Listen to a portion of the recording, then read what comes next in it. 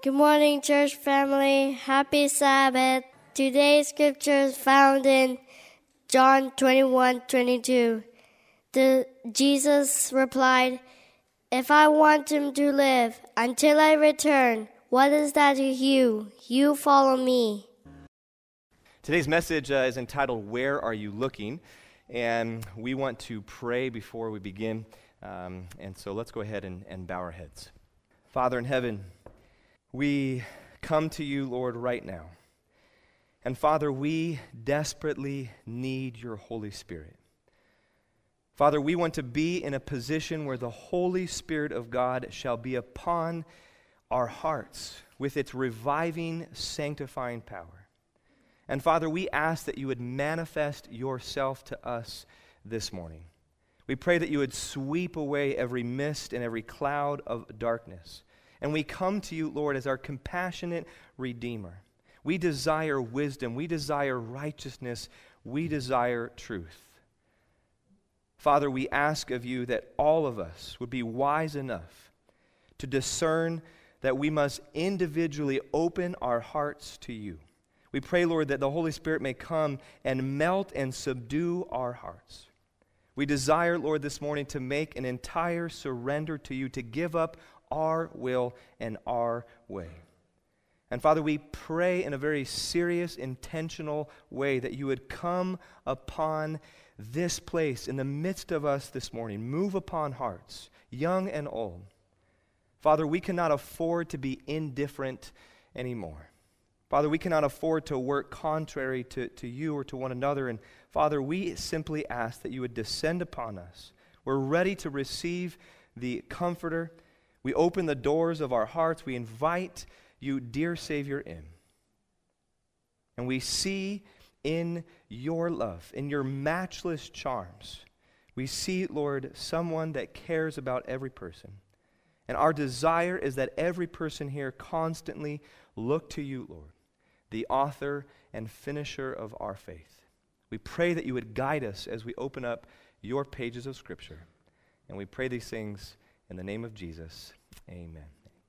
We live in a culture of comparison.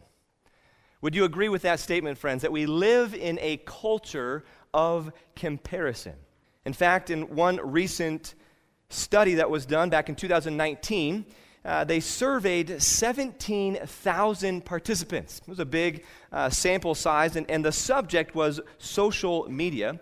And they found that of those 17,000 people that were surveyed, 57%, that's a lot, almost two-thirds, a little more than half, 57% felt that someone they follow on social media has a better life than they do. Have you ever seen someone's pictures before? You think, man, they have a better life than me. 57%. 59%, close to 60%, felt sad after seeing photos from an event they didn't attend. Oh, that's not fair. They didn't invite me. Or wow, they went on vacation and I'm sad that I didn't get to go. And 45% were unhappy after seeing photos from a friend's happy holiday outing. Wow. They got to go to such and such a place. We live in a culture of comparison, and perhaps this is why author Kay Wyma has written a book entitled, "I'm Happy for You," and it's hard to see there, but underneath it says, "I'm happy for you, sort of, not really." The book argues that more and more people are contracting what she calls the new OCD, obsessive comparison disorder. OCD, our compulsion to constantly compare ourselves with other people, producing unwanted feelings of inadequacy.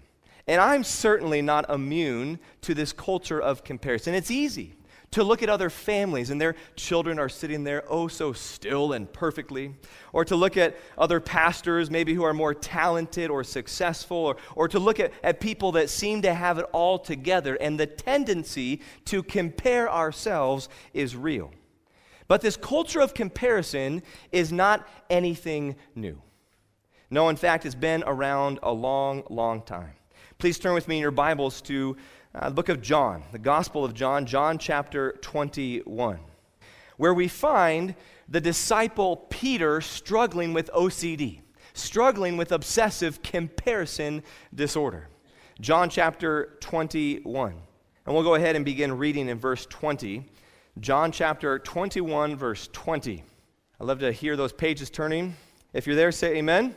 A good number of us are. John chapter 21, verse 20. The Bible says, "Then Peter, turning around, saw the disciple whom Jesus loved following, who had also leaned on his breast at the supper." And who is that, friends? That is the disciple John. John's writing this. He's talking about himself. So Peter, turning around, saw John and said, "Lord, who is the one who betrays you?" And said, "Lord, who is the one who betrays you?" Peter, seeing him, and said to Jesus, "But Lord, what about this man?" Verse 22, Jesus said to him, "If I will that he remains till I come, what is that to you? You follow me." And I want us to pause for just a moment and think about this scene. Here is Jesus and Peter walking together on the beach. And as they're walking together, Peter turns, and from his peripheral vision, he can see that the disciple John is following him. And the presence of John piques Peter's comparing curiosity. And he asks Jesus, well, what's going to happen with him? Now, why would Peter ask that? What's going to happen to him? Well, if you read earlier on, you find that Jesus just revealed to Peter what his future was going to be. Do you remember that? Jesus told Peter, "You're going to die in such a way. You're going to die with your hands stretched out." It was a reference to Peter dying upside down on a cross, which we know is what happened in history. And so since Peter has just been informed about what his future will be, he wants to know what John's future will be. He wants to compare his destiny with John's destiny. The waves are gently lapping at the seashore. Peter is walking alone with his master, someone he has deep affections for. And I can imagine in my mind's eye that initially Peter is following and tracking with what Jesus is saying. Yes, Jesus, I agree. And then in his peripheral vision, as he sees John, he maybe interrupts Jesus. Well, Jesus, what about John? Did you see John? Yes, I see John. Let's talk about John later, Peter. You focus on me. Well, but what about John? Look at him. What will his future be? What's going to happen to John? Jesus, would you just look at John? Just look at him. Lord, would you look at my classmates? Would you look at my classmate, Lord? Did you see that grade on the test? How in the world did they do that? Do you see their project? Oh, it was incredible, Lord. Lord, look at my son or daughter. They're not living how we raised them. Lord, look at that family. They seem to have it all together. Lord, my spouse is not doing what I want them to do. Lord, look at those church leaders. Look at the pastor. Lord, look at him. He is not doing what he is supposed to be doing. Lord, look at my parents. My parents aren't doing what I think they should be doing. Lord, look at that couple. They're doing so well, and I have to work so hard to survive. It isn't fair. Lord, everyone is married, and I'm single. Lord, look at them. Look at her. Lord, look at that human being. Lord, look at John, Peter says. And friends, I believe that the answer that Jesus provides Peter is the answer that Jesus provides us. Because Jesus' answer in verse 22 to Peter is his answer to us. Verse 22, let's read it again, says, "Peter, if it is my will that John remains until I come, what is that to you? You follow me." Peter, why do you care so much about John? You let me worry about John. Peter, your job isn't to be anxious about what John is or isn't doing. Peter, your job and your task is to keep your eyes on me. This is the last lesson that Jesus seems to desire to drill into Peter's heart and mind, because he shares this same lesson in perhaps varied ways here in this last bit, this last chapter of the book of John. The first time is in the repeated questions that Jesus asked Peter. Do you remember that? Peter, do you love me? Peter, do you love me? Peter, do you love me? Don't love people's opinions, Peter. Don't worry about what people think. Love me because I love you. That's the first time that Jesus shares this lesson with Peter, is in those repeated questions. The second time is in verse 19. Notice this in verse 19. It says, "This Jesus spoke, signifying by what death Peter would glorify God. And when Jesus had spoken this, he said to Peter, 'Follow me.'" Second time that Jesus shares this lesson with Peter, "You follow me." Don't worry about your future. Don't worry about what will happen to you. You just keep your eyes on me. The third time is in verse 22, what we just read. Peter, don't worry about John. Don't worry about other people. You follow me. Why would Jesus emphasize this so many times? Why would he bring this up to Peter time and time again?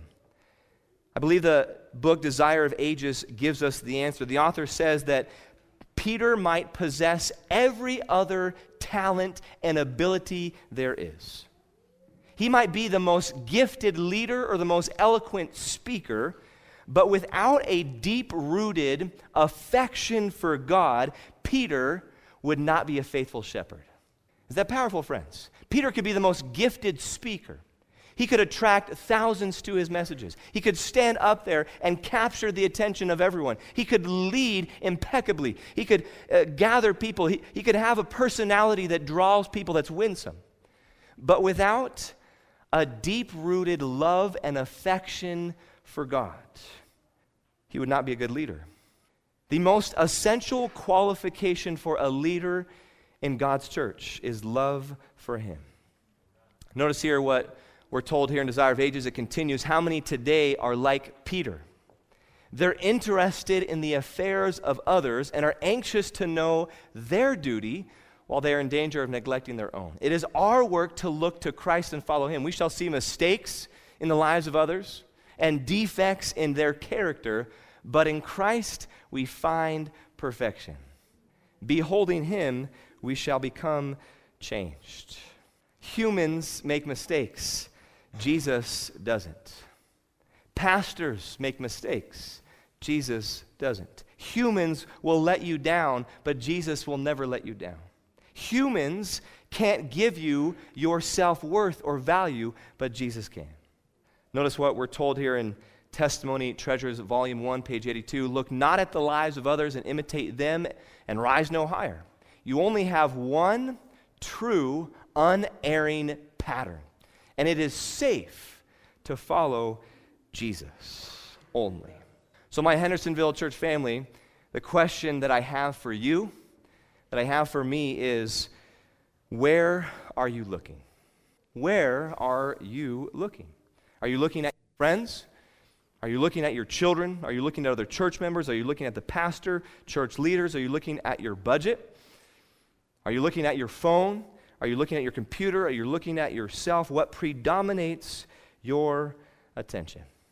Because God has been convicting me as of late to stop worrying about what people think. Can someone say amen? Stop worrying about what so-and-so is doing. Stop worrying about what so-and-so thinks. Stop worrying about that so-and-so may be better at X, Y, or Z. Far too often, friends, our sense of importance and self-worth is driven by our perception of what people think. But most of the time, people aren't thinking about us at all. Isn't that true? It's futile to achieve any sense of significance from the glory of man. But the problem is that if we're not comparing ourselves to the church or people in the church, many of us try to compare ourselves with the culture around us and wanting to fit in. A few years ago, a psychologist named Ruth Berenda and her associates carried out an interesting experiment designed to show how a person handled group pressure. And the plan was very simple. They brought groups of 10 into a room for a test.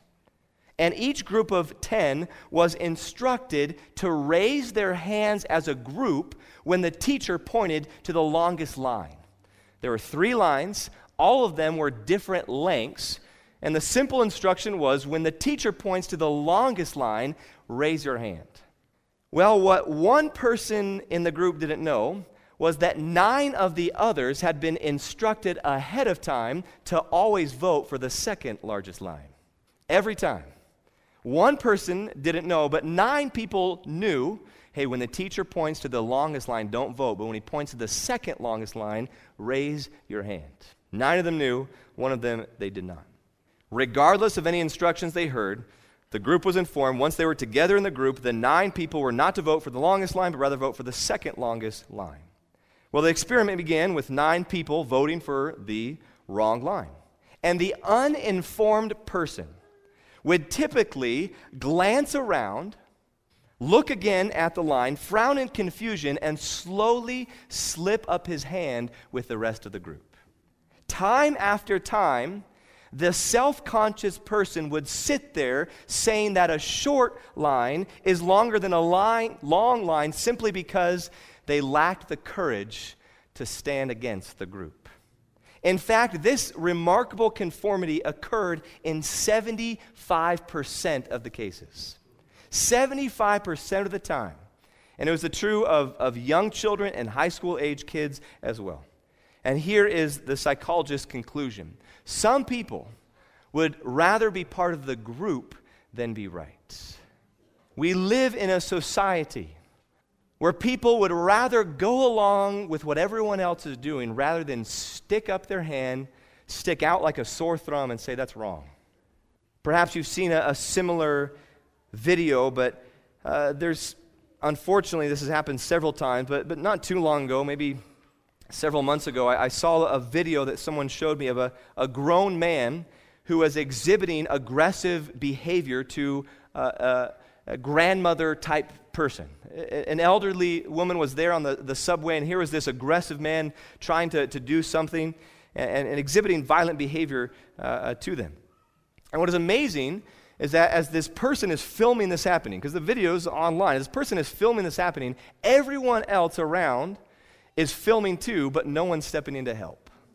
I got to film this, but I'm not going to do anything. Oh, this is so interesting, wow, but I'm not actually going to step in. Friends, we live in a culture and society that's afraid to stand up for what is right. And the world longs for people who aren't afraid to stand for the right, though the heavens fall. People who aren't afraid of what people think. People who aren't afraid of their image or their reputation or whether they might be labeled as different. We live in a society where some people would rather be part of the group than be right. So the question is, friends, where do we go from here? Is there hope in an OCD, obsessive comparison disorder world? With the temptations that we have on social media as we see other people and we look around, is there hope to get ourselves out of this comparison rut? How do we heal ourselves? Well, let's turn over to Acts chapter 3, just a few pages over from John 21. In John 21, we find that Peter and John are together. John chapter 21, we find Peter and John are together. They're both walking on the beach. Peter and Jesus are together. Peter sees Jesus behind him. And the next place in Scripture's narrative that Peter and John show up together is Acts chapter 3. John 21, Peter and John are together. Acts chapter 3, Peter and John are together. So let's go ahead and read Acts chapter 3 and verse 1. The Bible says, "Now Peter and John went up together to the temple at the hour of prayer, the 9th hour." Here are Peter and John together again, but this time, Peter's not comparing himself to John. He's not worried about what's going to happen to John. They're doing ministry together. They go up to the temple to worship at the 9th hour, which is 3 p.m. This was the time of the regular afternoon sacrifice, and there would have been a lot of worshipers. Peter and John come into the temple, and they come across a man who couldn't walk.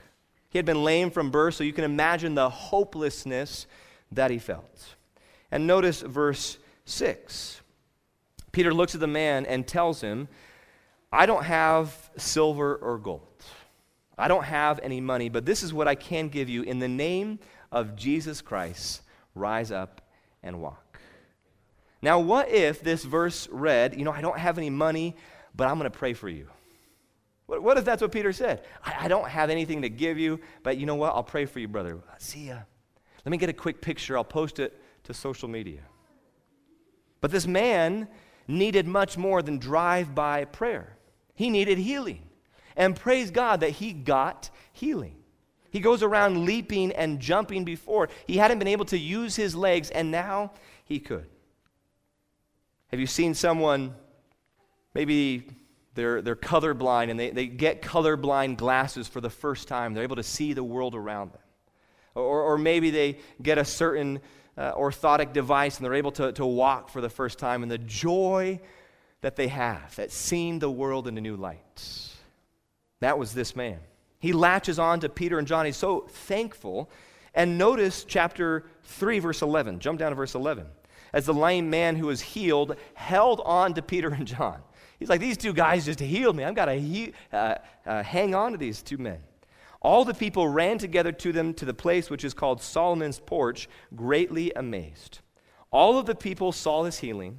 They saw the crippled man who couldn't walk, and now they saw someone who could walk.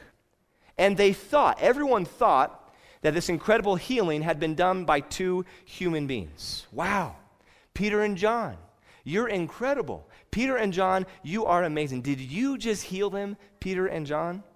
Pastor, that was a terrible sermon, or that was a great sermon. Elder, that prayer you prayed was beautiful. Sabbath school teacher, that was a great lesson today. Musicians, that skill was outstanding. Sometimes, friends, the greatest temptation comes when we don't deflect the glory to God, but we take the glory for ourselves. Isn't that true?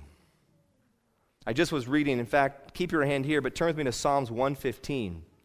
Just this morning, I came across this verse, Psalms 115. You can keep your hand there in Acts 3. We'll jump back there, but Psalms 115 and verse 1.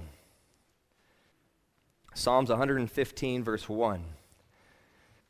Notice what the psalmist says, "Not unto us, O Lord." And then he repeats himself, "Not unto us." So twice, "Not unto us, O Lord, not unto us. Lord, please, not about me, but to your name give glory, because of your mercy and because of your truth." I love that. You see, friends, there's a difference between praise and thanksgiving. Thanksgiving is being thankful for what God is doing in your life. I'm thankful for a roof over my head. I'm thankful for the food that I was able to eat. But praise is focusing on his character.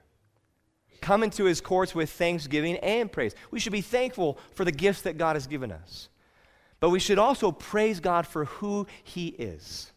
And as we give him the glory and think about what he's done, that immediately changes our outlook. I'll never forget when, back in 2011, and some of you have heard briefly about this story, but I had a brother who passed away from brain cancer. And sometime I would love to tell the church story, or the church family, his entire story. But in 2011, my older brother Daniel passed away. He was only 25 years old and died from a GBM, glioblastoma brain tumor. And it was a challenging experience for our family. And I know there's a lot of people in this congregation who have had young and old loved ones that have passed away. And it's challenging. But I remember just observing my parents, and they're Christians, they're Seventh-day Adventists, they love Jesus, and just noticing how they handled it inspired me. Because they could have gone the route of why? Why, God? This isn't fair. Lord, why is this happening? And I went that route. My older brother, I looked up to him, I admired him. He was a very smart young man. He was in college, he was doing well. Lord, why him? He was dating someone about to be married at the time. Lord, it's not fair that he's going through this. Let it be me. But noticing my parents and how they handled this, and we would talk as a family. I remember something my dad told us, and it was similar to what we're talking about here. That you know what? He said, family, we need to focus our attention on Jesus. We need to focus our attention on what he's doing, what he's going to do. And as we talk together as a family about the fact that Jesus is coming soon and the fact that God is still good in a world of pain. Sometimes we don't understand what's happening, but as we focus on him, that's when we start taking the focus off of ourselves and woe is me, and we focus outward. Talking about the same thing, that sometimes as Christians we're all about gloom and sadness and all these bad things are happening, where we need to focus on Jesus and what he's doing. And that will encourage us. Some of you have read about the dream that Ellen White had where she notices this lady and they're in the flowers by the path, and she's always looking at the thorns. Do you remember that?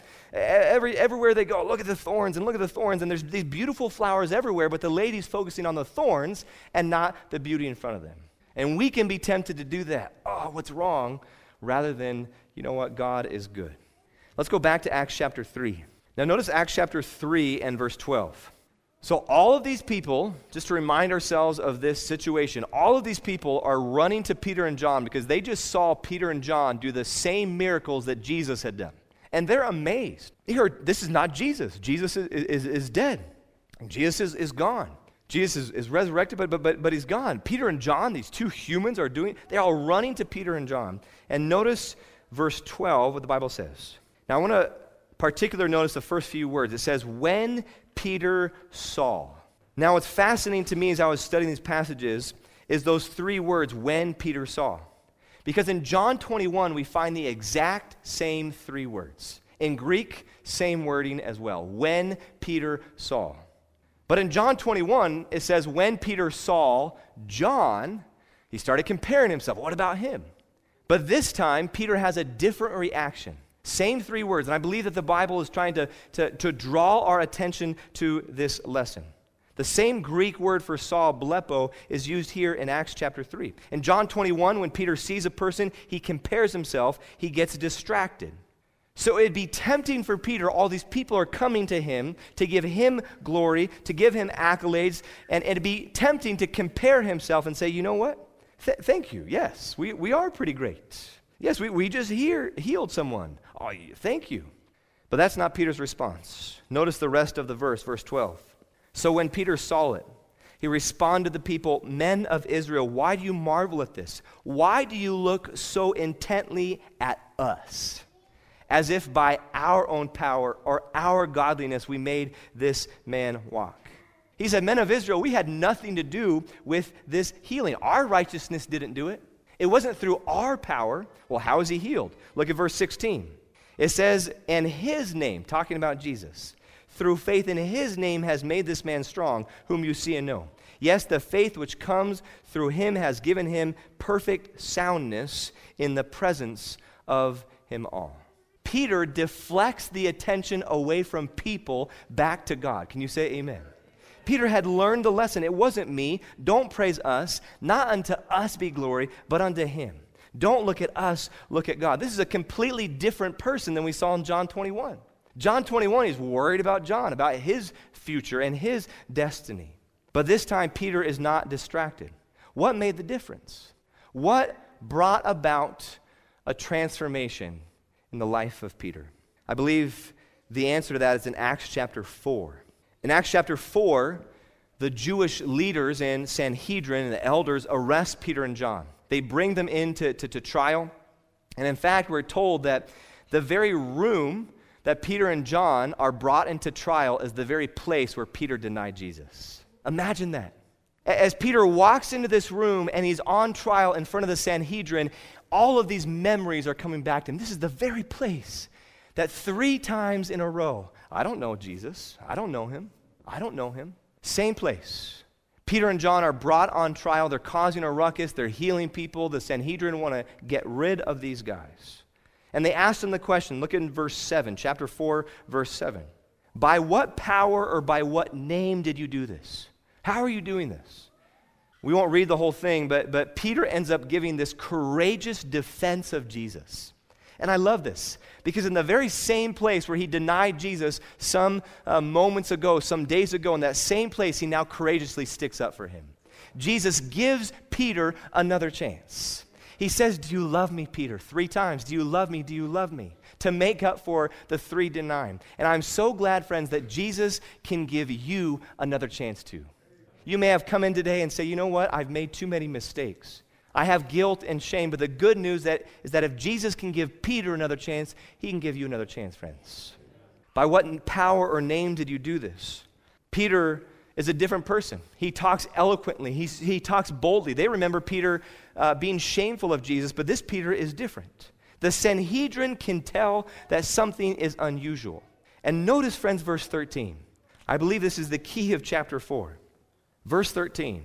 Now when they saw There's that Greek word again, blepo. When they saw the boldness of Peter and John, they saw changed men. These guys are different. When they saw the boldness of Peter and John and perceived, these guys are just uneducated common men. They're just a bunch of fishermen. Who are these guys? Their Greek language is more eloquent. The way that they're talking is confidently. They were astonished. And notice that last sentence, friends. And they recognized, the Sanhedrin recognized that they had been with Jesus.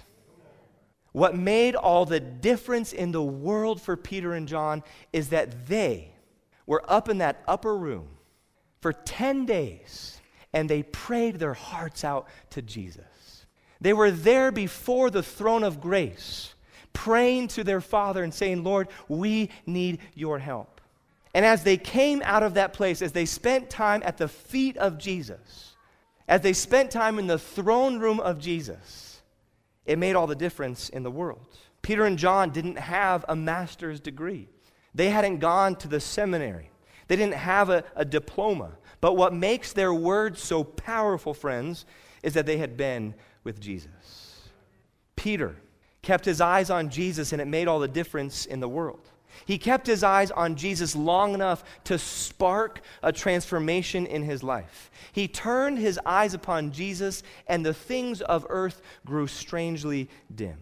I believe, friends, that our success as a church in evangelism, I believe, friends, that our success in our workplaces as we share Jesus, our success as educators, our success in our families as parents, our success as students in school, all depends on whether or not people can tell that we've been with Jesus. What will bring us success is not the latest method or latest book or latest YouTube video.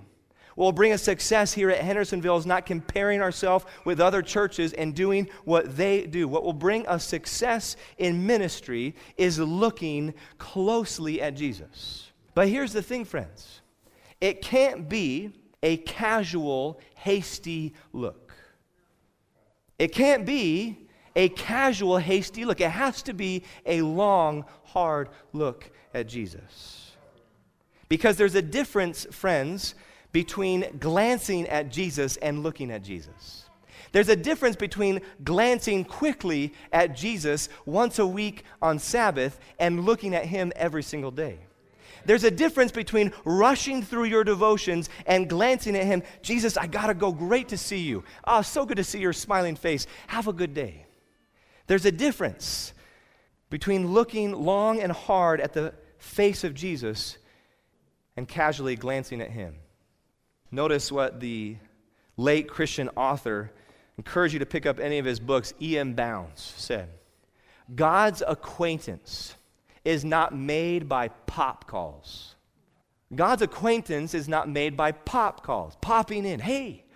No, God does not bestow his gifts on the casual or hasty comers and goers. Much with God alone is the secret of knowing him and influence with him. Much with God alone is the secret of knowing him and influence with him. I believe, friends, that as we move forward as God's people, that we can no longer be indifferent to the times that we're living in. And maybe you're not, friends, and praise God.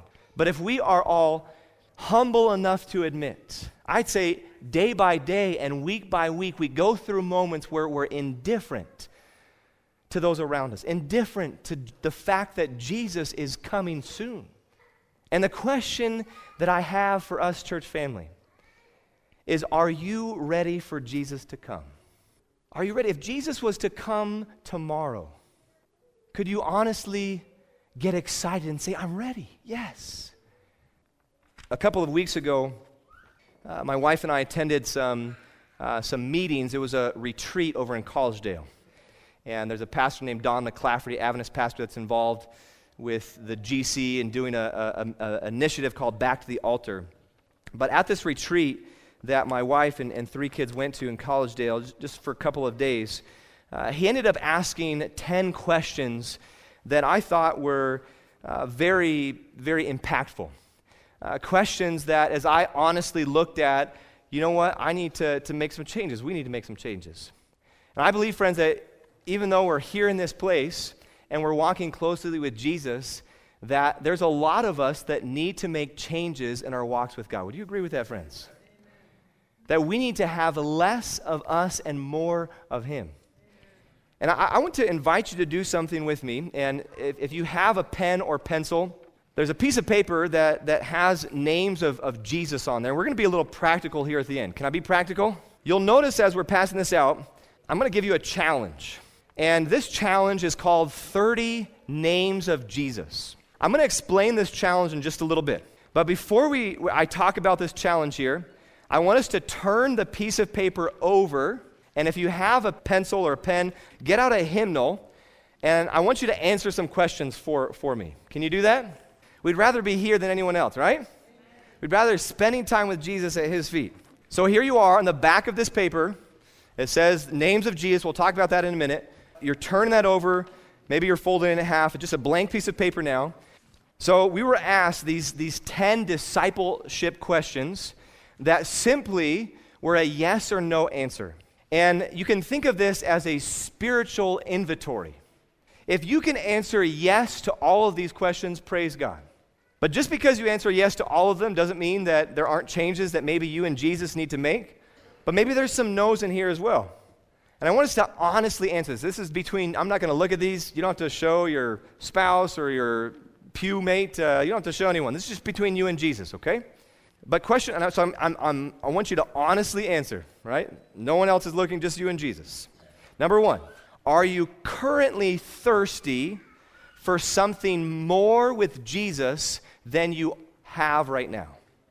Are you currently thirsty for something more with Jesus than you have right now?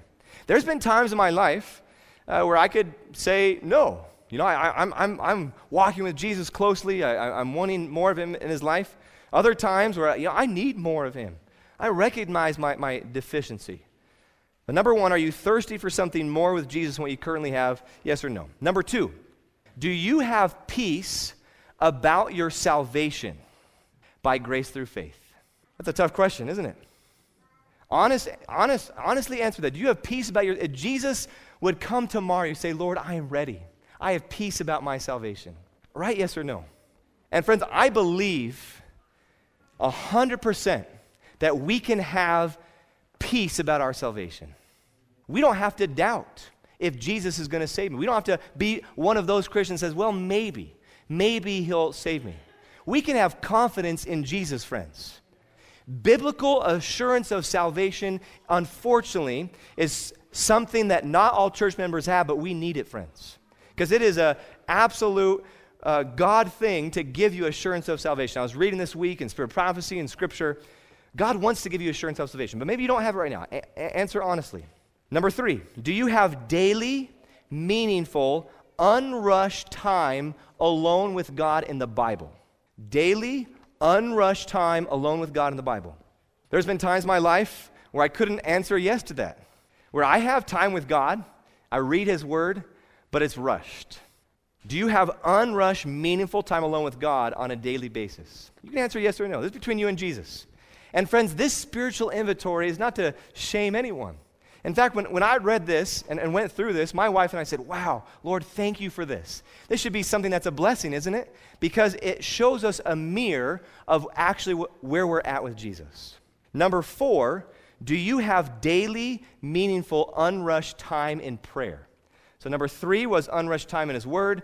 Number 4, unrushed time in prayer. You get on your knees. You ask Jesus to wake you up. Number 5, do you surrender daily to Jesus as Lord of all that you are and have, including your attitude and electronics? Number 5, do you surrender daily to Jesus as Lord of all you have and all you are, including your attitude and electronics?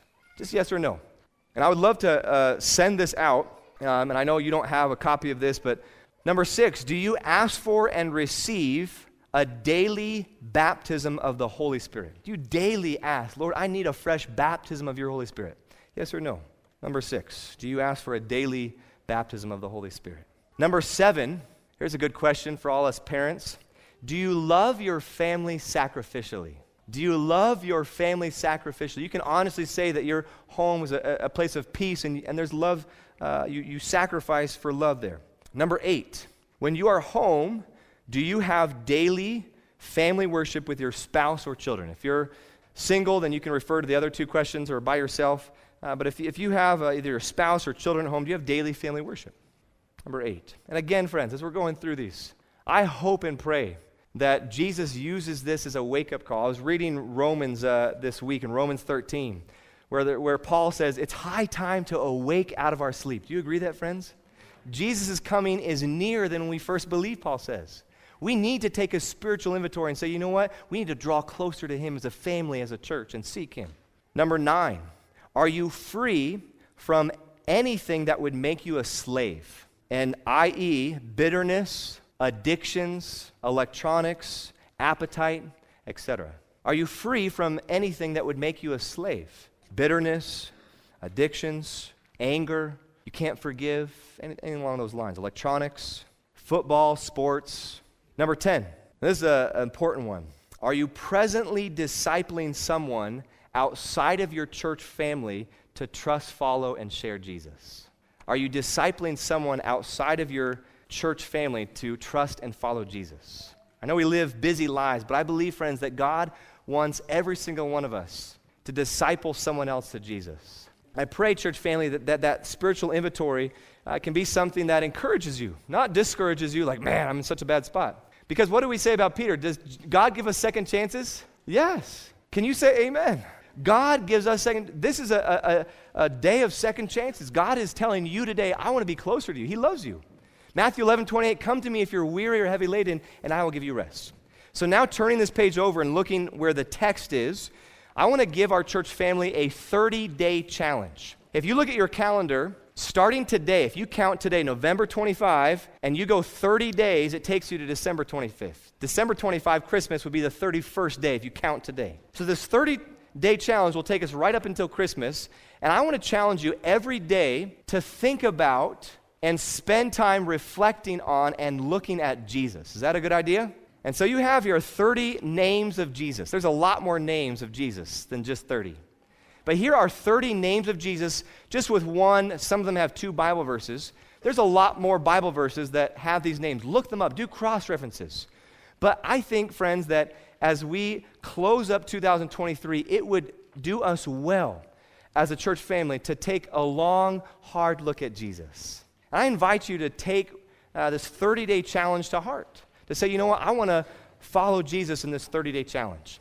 And I know this is not something we normally do, and I apologize for, that young Pastor Wright's gone, he's doing new things.